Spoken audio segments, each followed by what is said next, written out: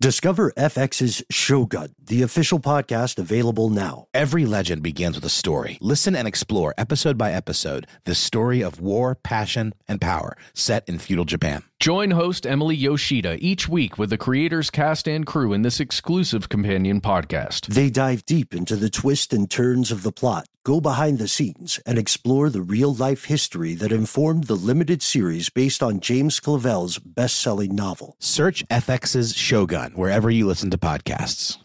Tax season is approaching, bringing potential extra cash your way. Rather than spending it all on an expensive deal filled with yada yada from your current wireless plan, consider switching to Metro by T-Mobile for no contracts, no credit checks, no surprises, and nada yada yada. You don't take yada yada in life. Don't take yada yada from your wireless provider. Metro by T-Mobile has no contracts, no credit checks, no surprises, and nada yada yada. Stop by one of over 6,000 Metro stores nationwide.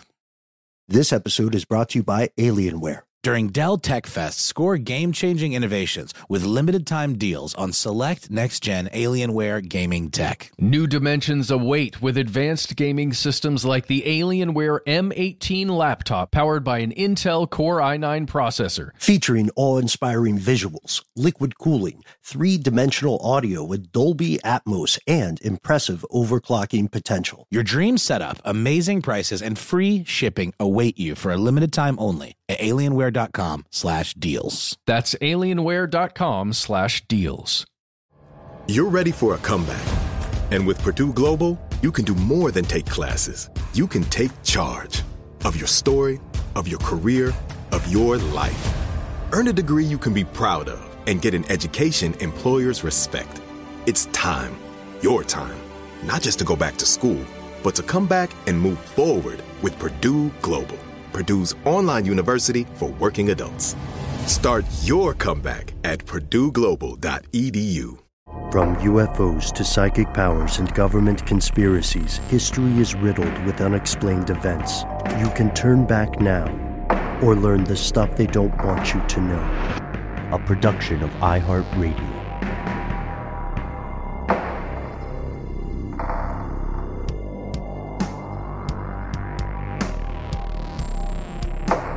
Hello, welcome back to the show. My name is Matt. My name is Noel. They call me Ben. We're joined, as always, with our super producer, Alexis, codename Doc Holiday Jackson. Most importantly, you are here, and that makes this the stuff they don't want you to know. Millions are suffering across the world under catastrophic, unexpected floods. People are going to space on their own dime. Ancient viruses are being dug up, and cold cases are being cracked. And we didn't even mention the wildfires. And we did not mention the wildfires. There's also a new terrifying study about COVID-19 that everybody needs to hear in today's Strange News segment.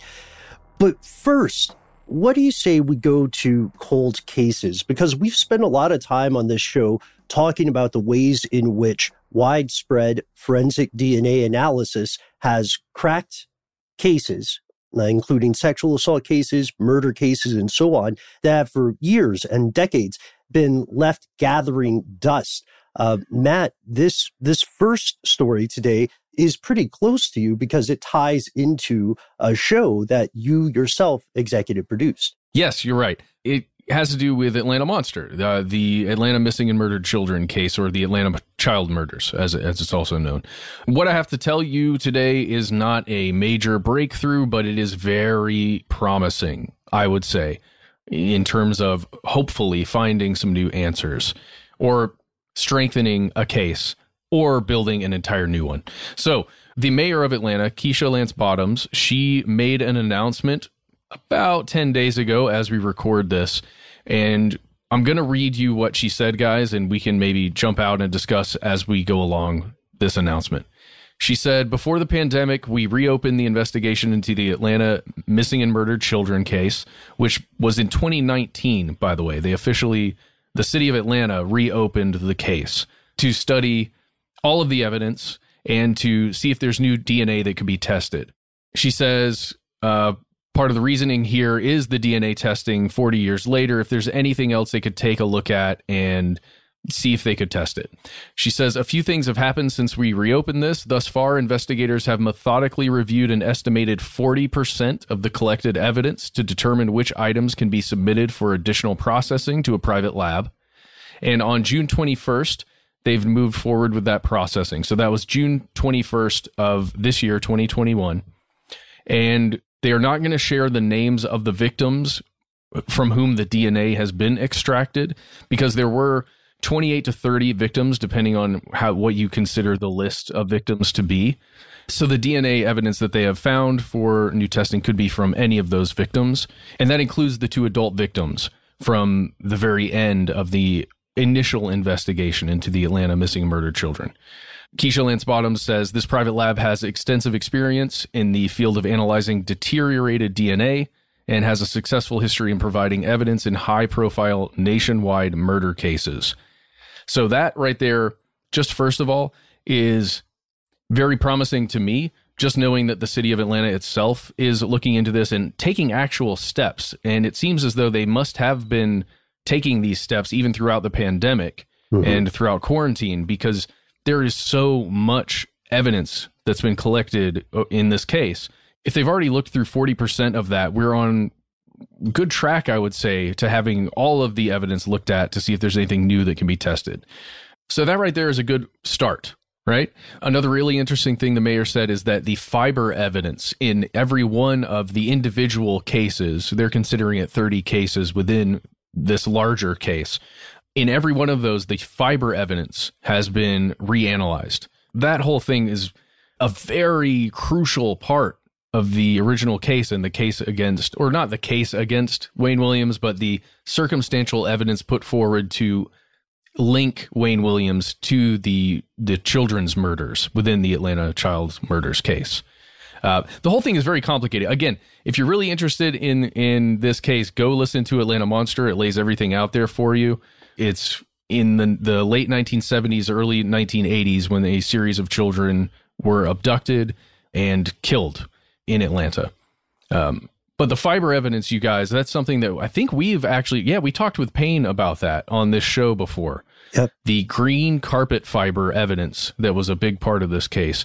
I just wonder if you guys have any thoughts on that. When we talked with Payne, that evidence seemed very circumstantial, but at the same time seemed pretty strong, at least if you talk to the FBI officers who were involved and some of the APD officers. Yeah, I personally thought it was pretty significant. One of the great controversies regarding the case of Wayne Williams is the idea that was pursued and packaged by the media of the time that he being guilty of a few homicides would therefore make him guilty of all the homicides that were pinned on him.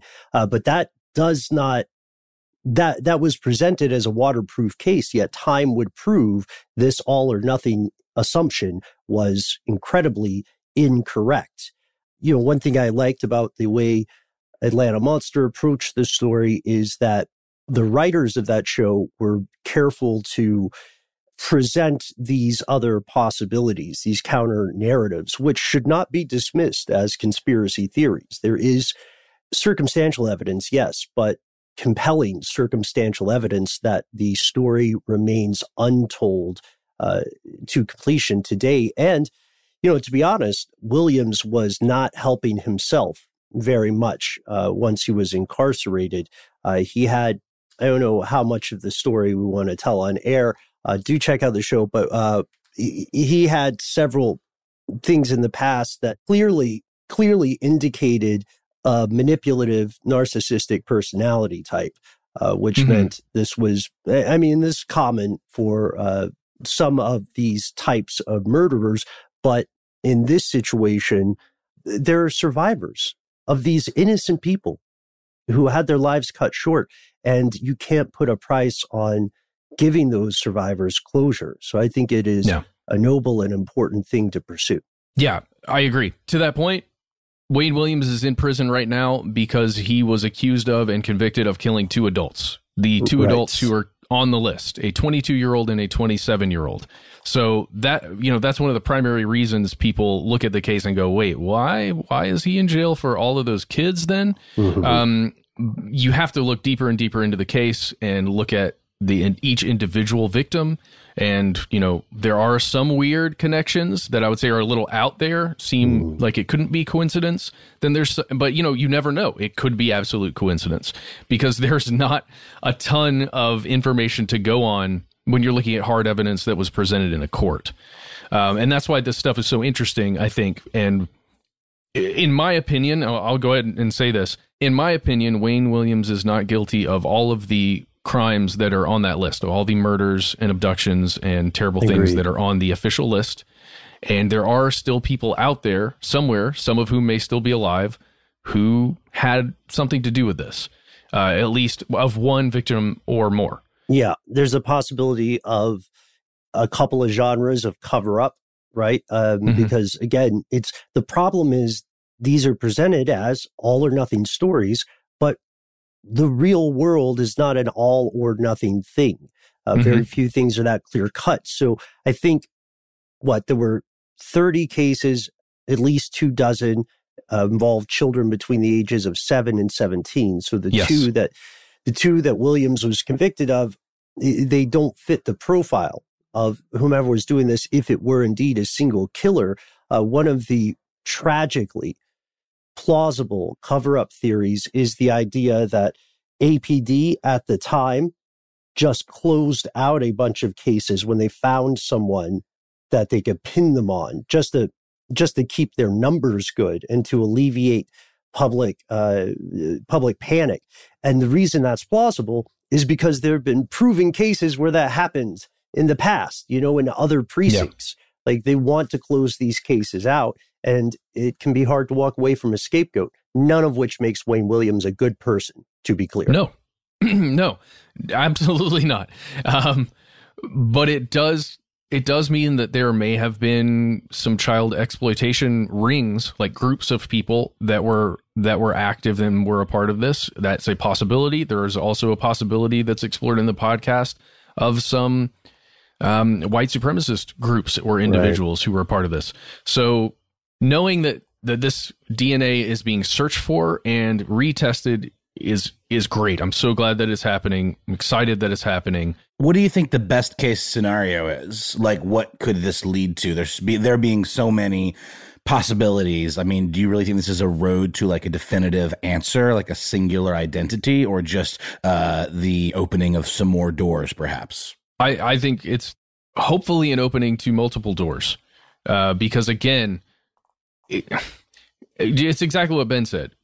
Each individual child and case within the larger case should be examined on its own.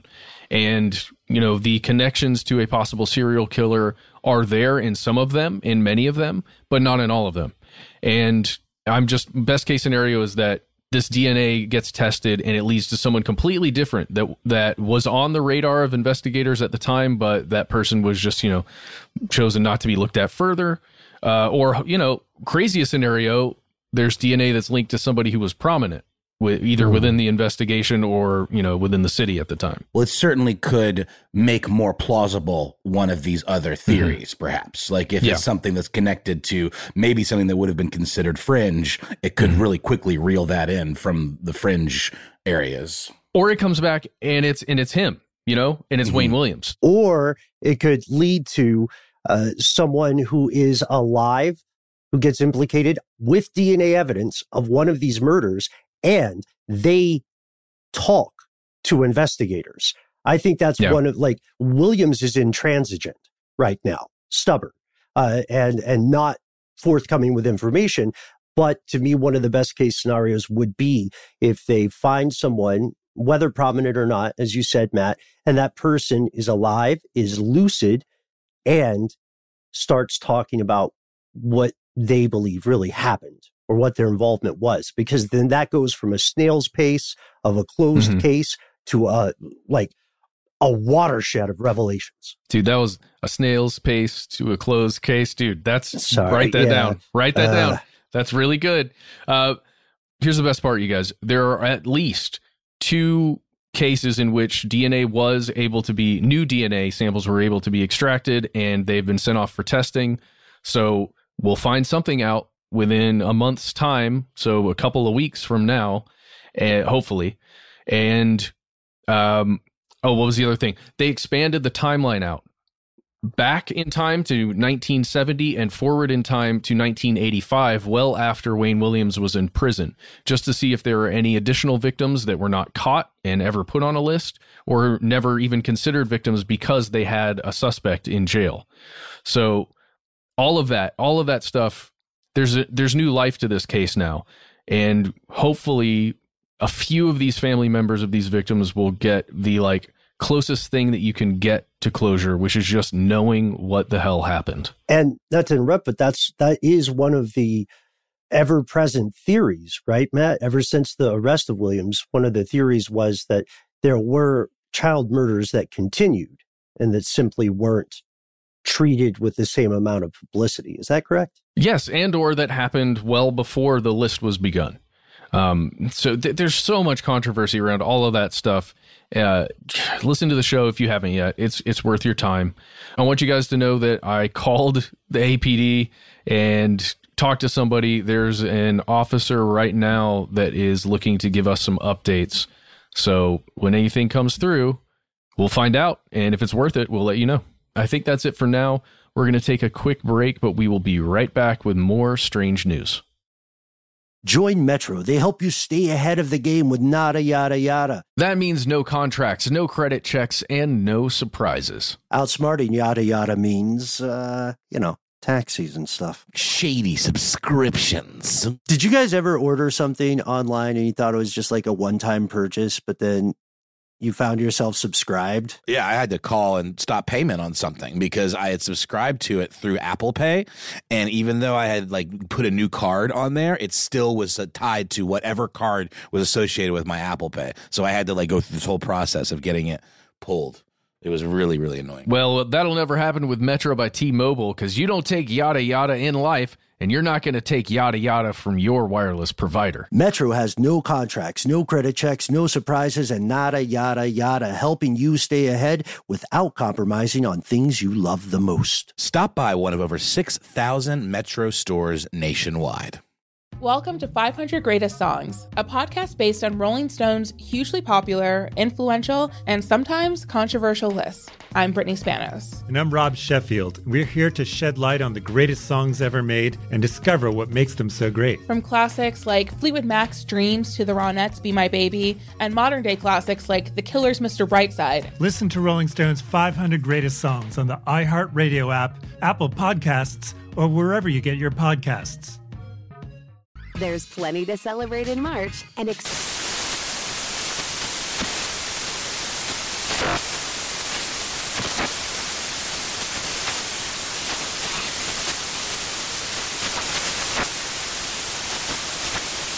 National Craft Month with the perfect pizza at home class from Craftsy. And anytime is right to listen to iHeartRadio's iHeartCountry Radio. Discover more shows and movies for free. Hey guys, it's Ray from the Bobby Bones Show here to tell you the national sales event is on at your Toyota dealer, making now the perfect time to get a great deal on a dependable new SUV like an adventure-ready RAV4. Let's go! Available with all-wheel drive, your new RAV4 is built for performance on any terrain, from the road to the hills to the trails, all over. And with plenty of passenger and cargo space, plus available tech like wireless charging, and your entire crew can stay connected. Or check out a stylish and comfortable Highlander with 3 spacious rows of seating, up to 8 passengers, yeah. And with available features like the panoramic moonroof, you can sit back and enjoy the wide open views with your whole family. Plus, both RAV4s and Highlanders are available in hybrid models. So no matter your style, you can drive efficiently and save on gas. Visit your local Toyota dealer. Check out amazing national sales event deals on RAV4s, Highlanders, and more. Visit buyatoyota.com. That's buyatoyota.com. Toyota, let's go places.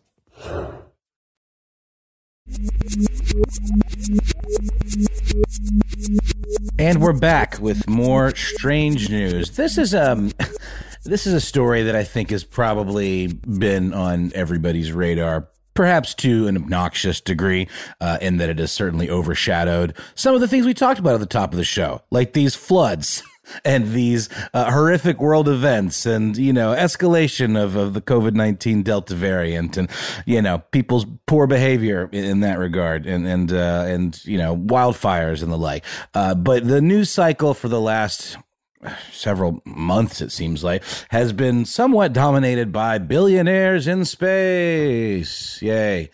Look, I'm not trying to rain on anybody's parade here, but I think it goes without saying that these come off as a bit of an act of vanity, these kind of vanity projects where, like, okay, you're a billionaire, you want to start a new industry. Let's call it space tourism, or you just want to make history by being the first, civilian in space. Cool. So what does that do? Bezos, I think, was the first one to really talk about it. And then kind of coming out of the wings here, we've got Richard Branson, the billionaire that we kind of all forgot about. He used to be a much more high-profile billionaire. Comes in and says, nope, got you beat, Bezos. And he goes up there first. So now we have Bezos, and he's accomplished this thing that he set out to accomplish in his intensely phallic Blue Origin space ship rocket. Guys, this is my first. Honestly, I've been not looking at it on purpose. It's comical, Matt. It's comical. Well, I watched the new Jon Stewart show trailer that they put out. Oh, yeah. And the whole joke was that they looked like, but I'm just seeing it for the first time when you said it looks phallic. No, it does, yeah. Oh my God. It looks like the rocket ship that Dr. Evil shoots out of his Dr. Evil shaped mountain or volcano in the Austin Powers movie. So much like it, you have to wonder whether it was a purposeful decision. Also, I got to point out, like I said this on an earlier segment, they got into quote unquote space.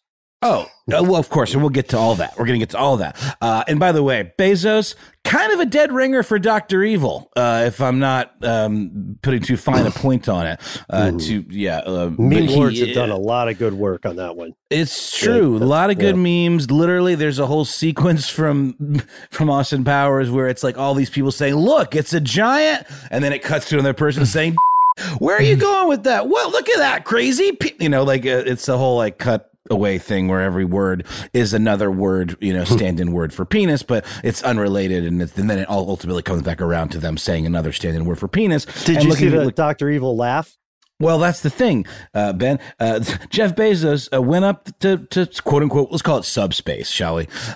Subspace with his brother and some other people. We'll get to the other people because there's some actually really interesting stuff in there that I think kind of got buried. But they're doing a postmortem thing with him, some reporter, and they ask Jeff Bezos. Well, he's wearing a cowboy hat, by the way, and nobody calls him a space cowboy. I guarantee no one's ever called him that. He took that role upon himself. Neither did anyone call Steve Miller that. I'm almost positive. But they ask him, so Jeff Bezos, did your trip out into space make you want to push forth further into the cosmos? And he goes, hell yeah. I mean, it's like the most quintessential evil guy laugh you've ever heard in your life. And all the while, his brother is doing this thing where he's smushing his face, like showing him what it's like to be in the zero. But when you take it out of context and in the hands of people like, who's that guy? Vic Berger, who works with Tim and Eric and makes all these amazing news footage. It's like the jokes write themselves. But here we are. Jeff Bezos has done this thing. One of the people he brought into space, who I thought was really, really cool and not being talked about enough, was a woman named Wally Funk, who was a would-be astronaut. Let's say she already had an incredible story. She was in a terrible accident when she was very young, and she had a debilitating spinal injury. She was told she would never walk again. It was a skiing accident, by the way. She was told she would never walk again, and by the age of 17, she essentially was rehabilitating herself to the point of not only being able to walk again, but actually becoming an expert pilot. She got her pilot's license at age 17 and logged something in the neighborhood of like 20,000 flying hours. She taught more than 3,000 people to fly. And she essentially was one of the early people that was very close to getting into the space program. She excelled at all of the tests, because early astronauts were pilots, or there were people from the Air Force. And she was essentially denied being a part of some of the early pilot space programs. The Mercury 13, I believe, was the name of this group, this cohort. The Flats, as they refer to themselves as the First Lady Astronaut Trainees. And this is a story kind of like what was it called? Hidden Figures, the story of the women that were very, very much responsible for helping develop some of the algorithms and some of the, science and physics behind getting into space. That story was kind of buried. This was somewhat buried too. And they were essentially blocked from going into space because of their gender. So look, I'm not trying to crap on Bezos too much. I mean, I think it was probably a noble gesture. Feels a little on the PR side, knowing that how people are going to talk about this billionaire going into space is like a vanity project, and not to mention his total Dr. Evil demeanor and the fact that he says things like, thanks to all the Amazon customers for paying for all this. Like, okay, not very good at reading the room, but cool that he did this for Wally Funk. But here's the story. The actual story that I'm here to talk about today is not to just rehash this billionaire in space. It's the fact that on the day of Jeff Bezos' space flight, the FAA issued a new guideline changing what it takes to be officially classified as an astronaut. It's changing it in just such a way that everything that Bezos and his other, people who accompanied him, did not qualify to be astronauts. Feels like it was the timing's pretty fortuitous. I think they're sort of predicting this future of space tourism and, want to kind of set the record straight or get everything, all their ducks in a row early on before we just have like a gazillion astronauts in the same way that we have so many people now trying to, scale Mount Everest. It's definitely inevitable. But the most important criteria that the FAA changed was that they demonstrate, this is one that they actually did meet, demonstrated flight beyond 50 statute miles above the surface of the Earth as flight crew on an FAA/AST licensed or permitted launch or reentry vehicle. They got that one. I think it was around 63 miles above sea level. And here's the one that I think really throws a wrench in the works. Demonstrated activities during the flight that were essential to public safety or contributed to human spaceflight safety. Okay. Well, what does that mean exactly? I think the issue is that it's up to the FAA to determine exactly what that means. But since this was not a crewed mission per se, this was an automated mission. Like the whole ship, everything about it was completely automated. So there was nobody, quote unquote, piloting this vessel.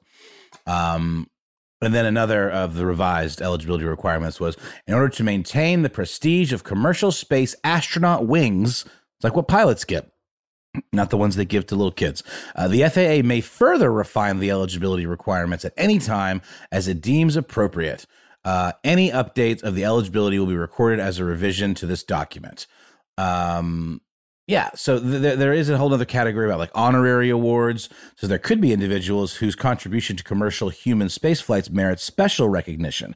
The Associate Administrator for Commercial Space Transportation has total discretion regarding identifying and bestowing FAA honorary award of commercial space astronaut wings to individuals who demonstrated extraordinary contribution or beneficial service to the commercial human spaceflight industry, which I would argue, Bezos certainly did. But an astronaut, he is not. There you go. I don't know. What do you guys think? Do you think this is the FAA giving the middle finger to billionaires? Is it them trying to protect their turf to stay relevant? I don't know. What do you guys think? Yeah, I don't know. It does feel like it's... God, you guys, don't be mad at me. It feels like it's really popular to crap on these guys right now. I'm not. These billionaires. I'm not mad at you, Matt. They're easy targets.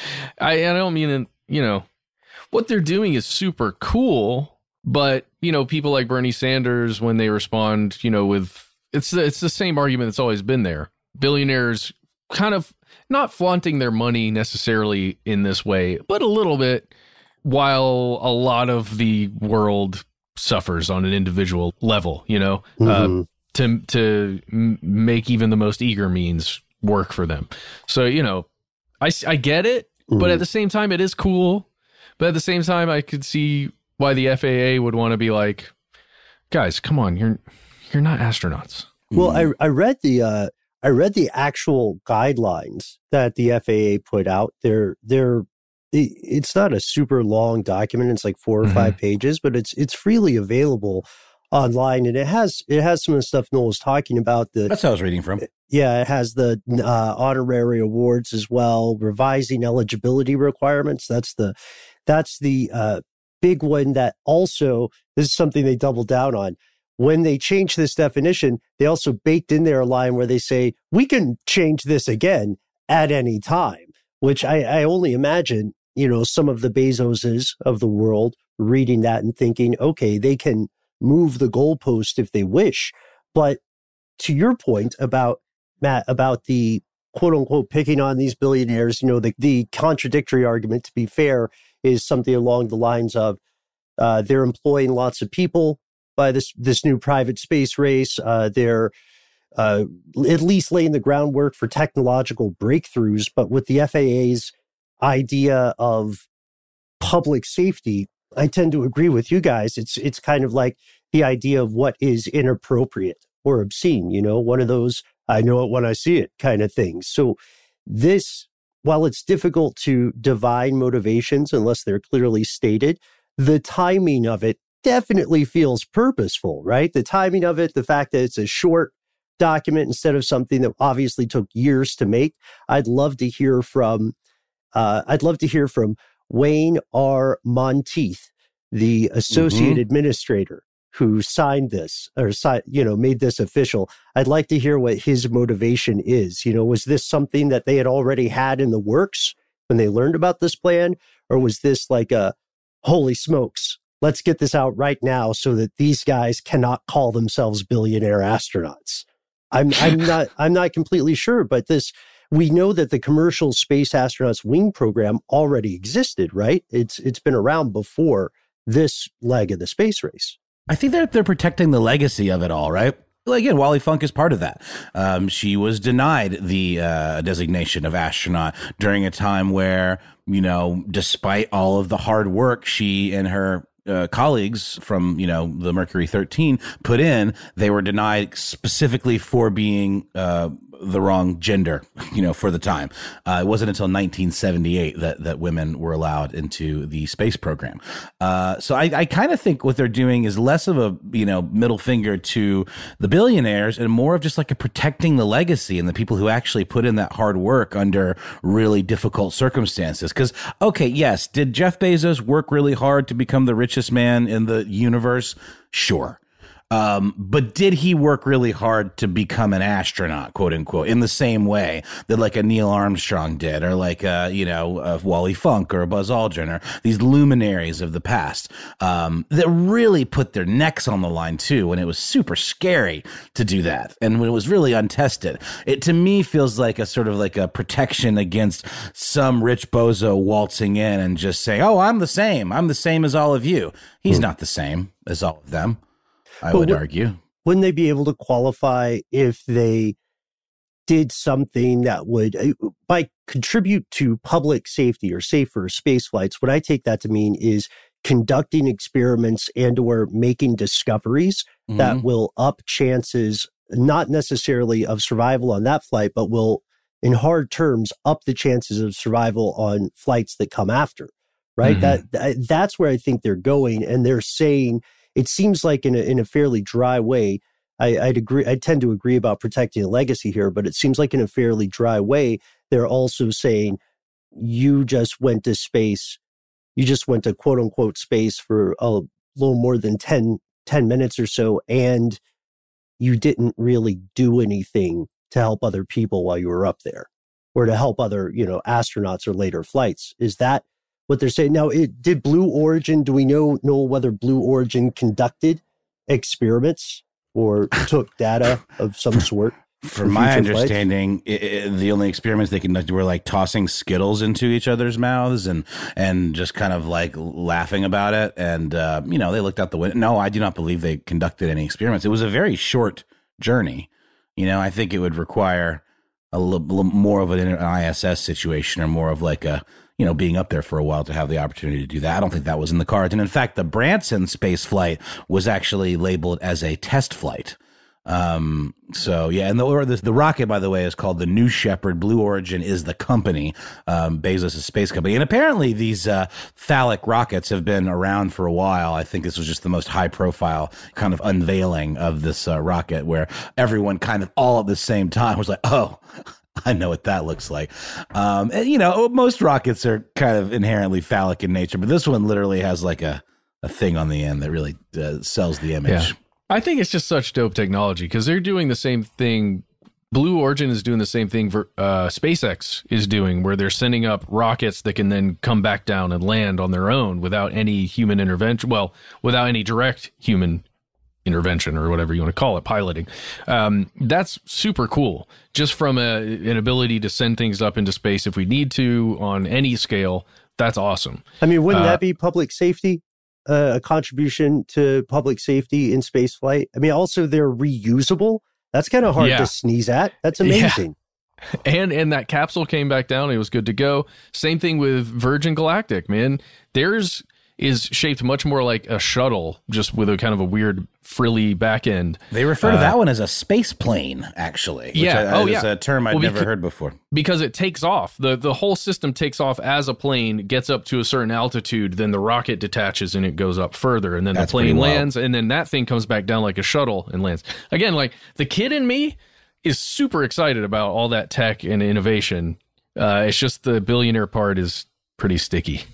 Yeah, 690 million people have ongoing food insecurity, aka starvation. But the idea, again, is an argument of greater good combined with, hey, it's their money. Who's to stop them from doing what they want? They're not breaking any laws, right? And it's true. They're not doing anything illegal in this endeavor. No, they're not. They're not. But I guess it's the power and the symbols we see, right? Like the way you would have, what's the law called when people pretend that they're veterans to try to get perks, stolen honor or something like that? Is there a word for that? I mean, that sounds great. Phrase. If that's not it, that should something be valor. Stolen valor. Stolen valor. That's it. Thank you, Matt.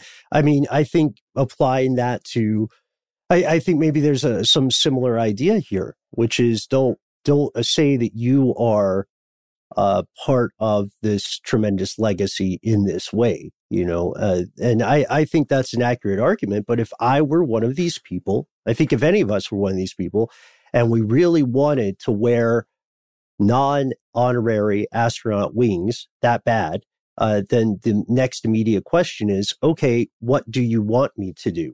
What FAA approved experiments or contributions can we explicitly agree on? And then I will do those. You know what I mean? That seems the only way that they couldn't just change the definition the next time you're 11 minutes away from your email or whatever. Well, I think it's also like they really are just kind of predicting the future of space travel and getting the terms in order now, early, right? There's a really good article about this on NBC News written by Denise Chow, and Denise Chow interviews a space historian and author named Andrew Chaikin, and he has a really interesting way of summing this up, and I think we can leave it with this. I like the term space traveler, he says. Anybody who flies in space, whatever their capacity, is a space traveler. In years to come, people might go up to space, not for science, but just for a requirement to do their job. Maybe it's a manager of an orbiting hotel. I don't know that you would call that person an astronaut, but you would call them a space traveler. There you go. You should definitely watch that promo for The Problem with Jon Stewart. It's worth it if you've enjoyed any of this conversation. In fact, let's pause for word from our sponsor to give everybody a chance to check it out. Here. Join Metro. They help you stay ahead of the game with nada, yada, yada. That means no contracts, no credit checks, and no surprises. Outsmarting yada, yada means, taxis and stuff. Shady subscriptions. Did you guys ever order something online and you thought it was just like a one-time purchase, but then you found yourself subscribed? Yeah, I had to call and stop payment on something because I had subscribed to it through Apple Pay. And even though I had like put a new card on there, it still was tied to whatever card was associated with my Apple Pay. So I had to like go through this whole process of getting it pulled.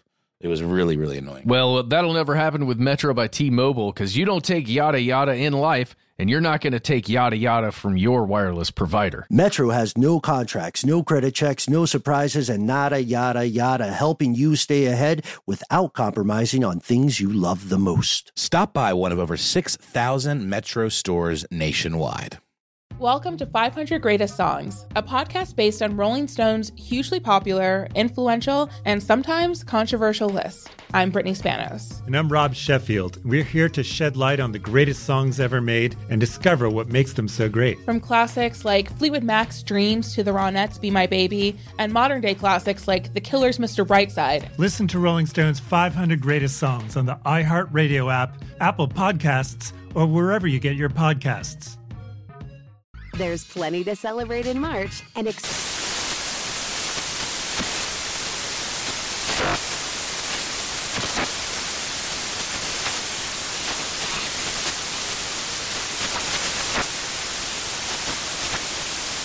Craft Month with the perfect pizza at home class from Craftsy. And anytime is right to listen to iHeartRadio's iHeart Country Radio. Discover more shows and movies for free.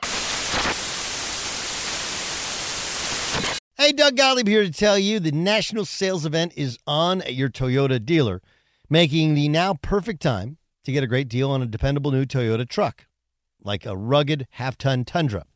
Workhorse by nature, powerhouse by design, the Tundra combines the raw capability with premium comfort and advanced tech to fuel your wildest adventures. With the available iForce Max hybrid powertrain, you can take electrifying horsepower further than ever before. Or check out the fully redesigned Tacoma. Delivering trail-dominating power and captivating style, the new Tacoma was born to make your off-roading dreams come true. With new available tech, this legendary truck is getting even better. When you buy a Toyota truck, you buy Toyota dependability, meaning your truck will hold its value long into the future. So visit your local Toyota dealer and check out the amazing national sales event deals when you visit buyatoyota.com. Toyota, let's go places.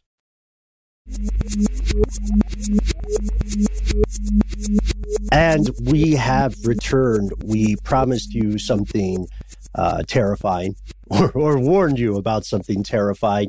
And here it is. First, I'm well aware that many of our fellow listeners today are undergoing what I would call COVID fatigue. You've heard about it so much in the news. It has altered your life, whether or not you got vaccinated, whether or not you were infected with COVID-19 Prime, I'll call it.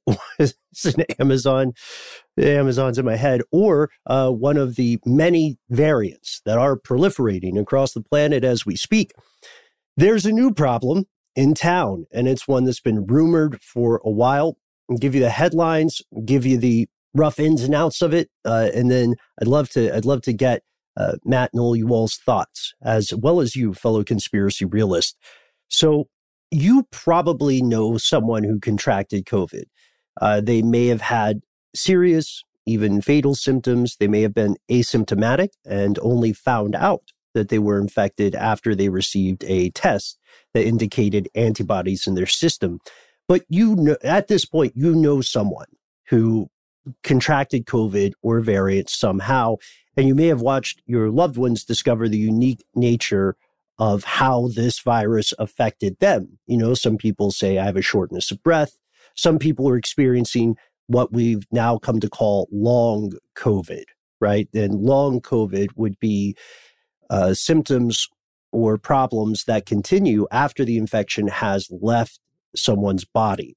And those are still things like shortness of breath, maybe lethargy, and so on. There are, as we record today, there's still tons of studies being conducted to figure out exactly what your life is going to look like, 20, 30 years down the line after you've been infected with COVID or a COVID variant. And there's a new study that just got published in The Lancet, or in a journal of The Lancet called eClinical Medicine. Don't let the dry, very unsexy name fool you. This is important. The findings suggest that COVID can produce substantial reductions in cognitive ability. It seems to be lasting, and it seems to be in step with the severity of the illness on the individual basis. Another scary thing about this, I found out about it pretty much by coincidence. The lead researcher, a guy named Adam Hampshire, was collecting a large scale set of mental and cognitive health data as part of something called the Great British Intelligence Test. And so I want to pause here, so I'm not monologuing, but you guys, we all know someone who contracted COVID, right? Do we know anybody who experienced serious symptoms? No, I mean, like I said, I tested positive for the COVID antibody. I don't really know when I got it, but I apparently did. And I've known quite a few people who've gotten it with varying degrees of symptoms. I have a very good friend who was probably the most careful of anyone that I know, never left his house. He and his partner must have gotten it from going to the grocery store one time, or from literally taking a walk down the street and passing through a cloud of aerosolized COVID, or aerosolized, breath from maybe a jogger or something like that. Literally, just we've gone round and round. It's like, what could it have been? Yeah, there's somebody just close in my personal sphere who experienced long COVID, I suppose you would say, lingering effects of the infection. Yeah. And let's keep them in our thoughts, as well as everybody else who is currently fighting off the virus that causes COVID.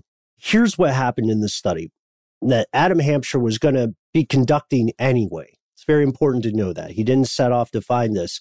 The test is composed of a series of tasks that are designed to measure just different dimensions of cognitive ability. Think like a less biased IQ test. We should probably also do an episode on the IQ test at some point. But while they were conducting this test, it tests things like, quantitative intelligence, memory retention, short-term stuff, like remember these 7 numbers or something.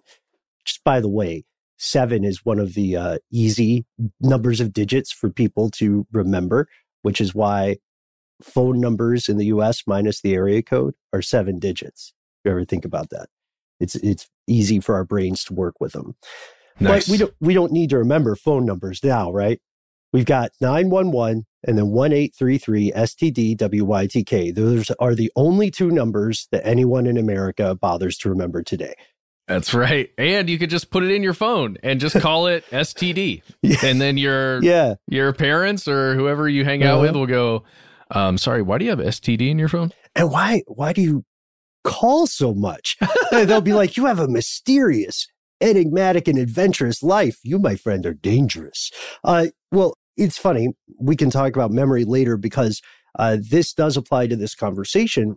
I bet that those of us in the crowd today who are old enough to remember the time before ubiquitous smartphones and mobile devices, I bet you probably remember phone numbers from your ancient past. Like you probably remember your parents' home phone number, even if you have a smartphone. If you don't remember your parents' number, memorize it now, just in case. You probably remember like friends you had when you were growing up before you were allowed to have smartphones. I don't know what age kids get them now, but the idea... Dude, I just remembered seriously, in you saying that, my friend, my school age young friend that I grew up with, that number just flashed before my eyes, and I have not thought about it since elementary school. Holy crap. That was amazing, Ben. Sorry. Oh, no, your brain is amazing because it kept it. What an amazing organ. Our brains are hoarders of information, and they should be. Some part of your brain was like, we should keep that just in case. Just don't throw it away just yet. You never know. But of course, we won't say the number on air, but I'm sure you remember it explicitly. So what happened is while Hampshire is gathering this information, some of his colleagues, he says, contacted him during this time to say, hey, this is also a golden opportunity to figure out how the pandemic and COVID-19 may or may not be affecting mental health and cognition. And he had been thinking about this, so he wanted to help as much as he could. So he put an extension onto the study to include information about COVID-19. They talked with a lot of people, over 81,337 participants. And these folks did the tests between January and December of 2020. Of the entire sample, there were 12,689 individuals who said they had experienced COVID-19 with some degree of respiratory severity. That sounds like a small number, and it is, but we have to remember this is January and December. And so things were still a little bit different. The situation was evolving. And what they found is spooky because they said, all right, we've controlled for all the other intervening variables, age, sex, whether they're right or left-handed or ambidextrous, what language they speak, how much education they have, et cetera, yada, yada, yada. And after accounting for all of that, getting the best baseline they could, they found that people who contracted COVID-19 tended to underperform on this intelligence test compared to people who had not contracted the virus. The biggest deficits were on tasks that required planning, problem solving, and reasoning. And this goes into one of the other symptoms of long COVID that people have reported, which they called brain fog. And I know that symptom well. I mean, did you have it? Well, no, hopefully not COVID related, but it's just, I call it the Mondays. But no, I can totally imagine what it might be. It's just sort of like a bit of a haze, not being able to connect the dots, and in your day-to-day problem solving difficulty, I imagine. Stop me if I'm way off base, but it's pretty great name for something I think we can all understand. Well, yeah, I wonder how common that is just in this era of anyone who has lived through as an adult the quarantine process and the pandemic in general. I wonder, I would, if I was being asked, I would say, yeah, I'm experiencing a lot of brain fog lately. And I would probably attribute it to all of that, just feeling not normal, I guess, as much of the past year and a half or so has been not normal, so everything feels weird. Anyway, but I can totally see why that brain fog. Again, the person I'm close to that experienced this reported that exact symptom while they were dealing with the immediate post-COVID effects. I see, and you don't have to have COVID. You guys are raising an excellent point. You don't have to have COVID to experience something like brain fog, because during the pandemic, a lot of the routines that people use to define the passage of time are removed. I would be surprised if there was anybody who experienced the lockdown and always remembered what day it is, because the peek behind the curtain, as we say on this show, there were months where I just knew what day it was based on whether or not I was recording with these guys. Yeah, dude. Yep. Yeah. Exactly. I was like, yep. And, if I wasn't recording, then it was just a day where I did email. And then planning things, I would have to go back in my head and say, okay, we're recording then. So that is definitely a Monday. Well, yeah, but even email, you get, look, I may be just saying too much here, but even email, I remember moments where I sat and looked at my email for way too long, like a single draft, just going, I think I know what I want to say here. Mm-hmm.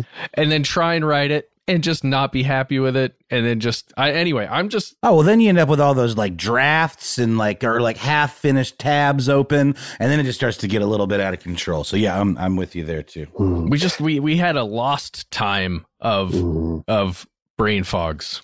It's true. It reminds me of there was something almost ghost-like about that existence. It reminds me of the film The Others, where in the protagonists are moving through this world that they do not quite understand, and then the passage of time becomes unclear. Don't want to spoil it, but it's a good show. So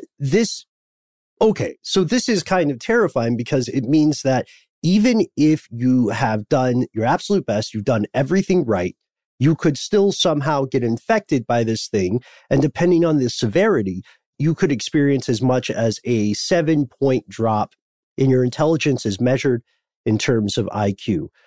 This doesn't seem fair. Of course, life is not known for being particularly fair, but still, it seems like a crappy deal, doesn't it?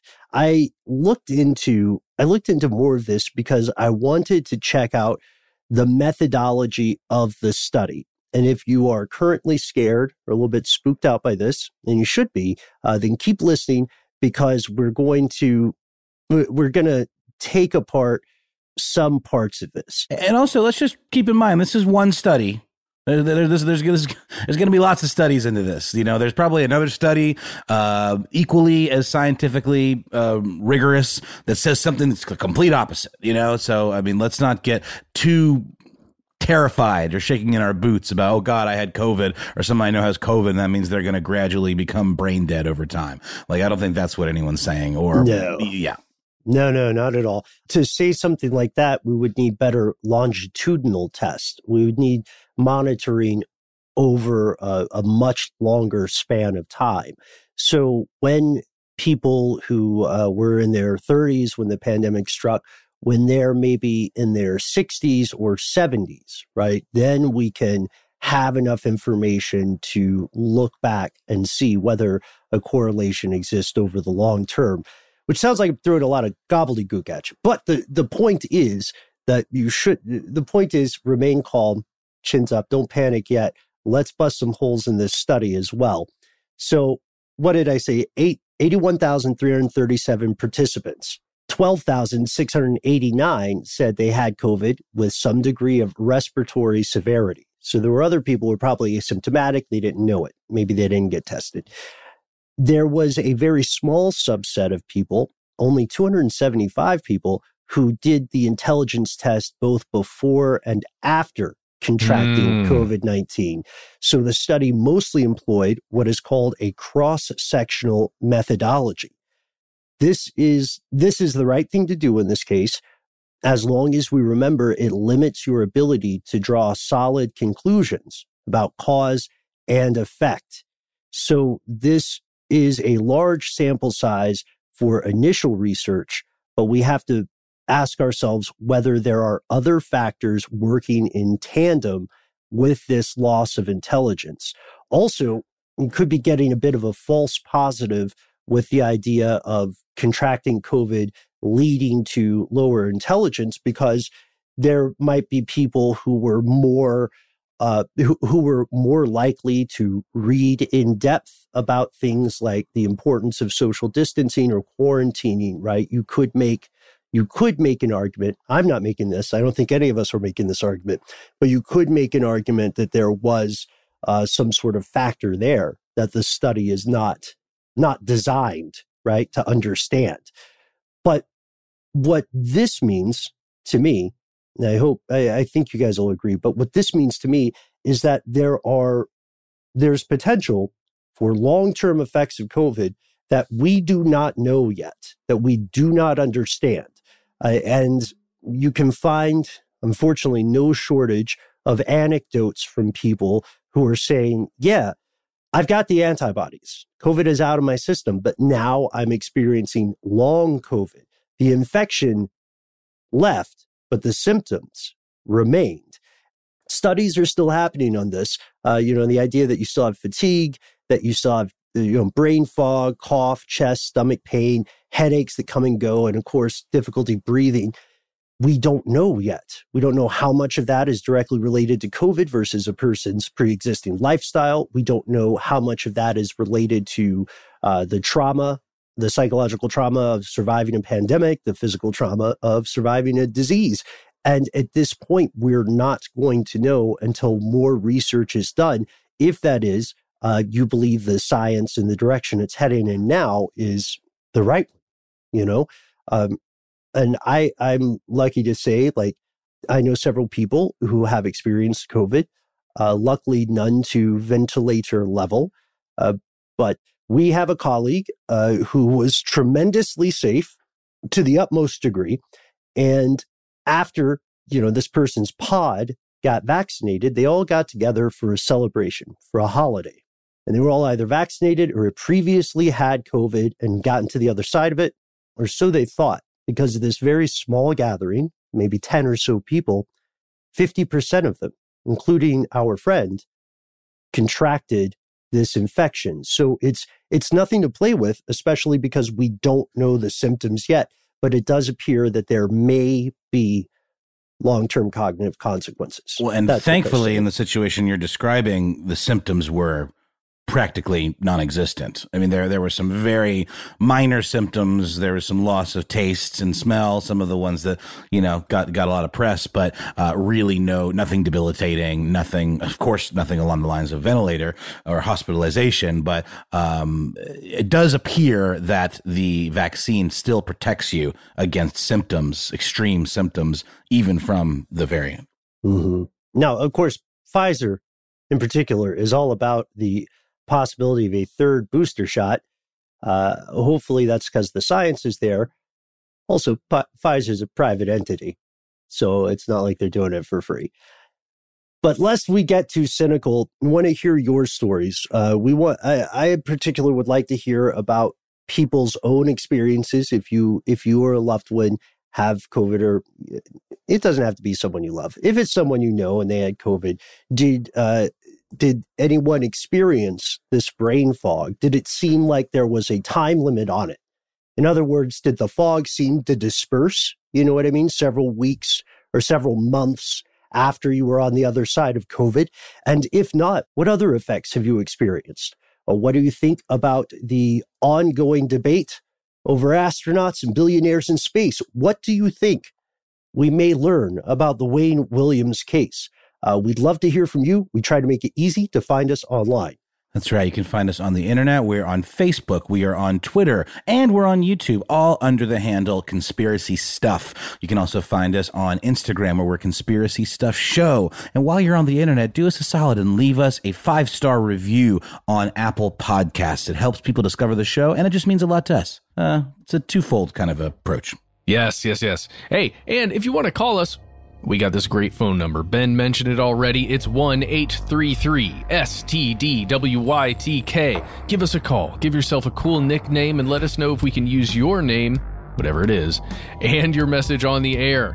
You have 3 minutes. Use them however you wish. Those 3 minutes are yours. If you've got more to share than that 3 minutes worth of voice message, we highly recommend you use our email address. We are conspiracy@iheartradio.com.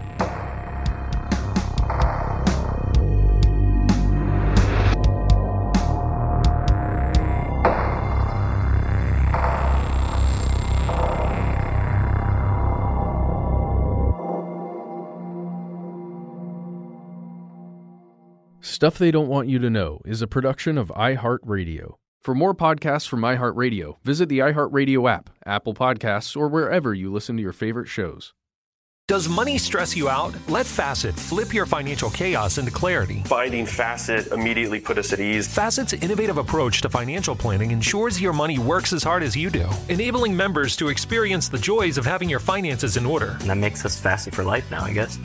Visit Facet.com, FACET.com to learn more. This ad is sponsored by Facet. Facet Wealth is an SEC registered investment advisor. This is not an offer to buy or sell securities, nor is it investment, legal, or tax advice. These testimonials are from current Facet members who are not compensated. All opinions are their own and not a guarantee of a similar outcome. Welcome to 500 Greatest Songs, a podcast based on Rolling Stone's hugely popular, influential, and sometimes controversial list. I'm Brittany Spanos. And I'm Rob Sheffield. We're here to shed light on the greatest songs ever made and discover what makes them so great. From classics like Fleetwood Mac's Dreams to the Ronettes' Be My Baby, and modern-day classics like The Killer's Mr. Brightside. Listen to Rolling Stone's 500 Greatest Songs on the iHeartRadio app, Apple Podcasts, or wherever you get your podcasts. Have you heard about the social media platform for kids? It's called Zigazoo. It's a great place where kids like me can come together to make fun videos. Videos moderated by real people who review content before it's posted to the feed. I love the dance challenges. I love that it's Kid Safe COPPA certified. I don't know what that means. It means it has built-in privacy protections for your online data. Zigazoo, the world's largest social network. For kids. Download the Zigazoo app today. There's plenty to celebrate in March and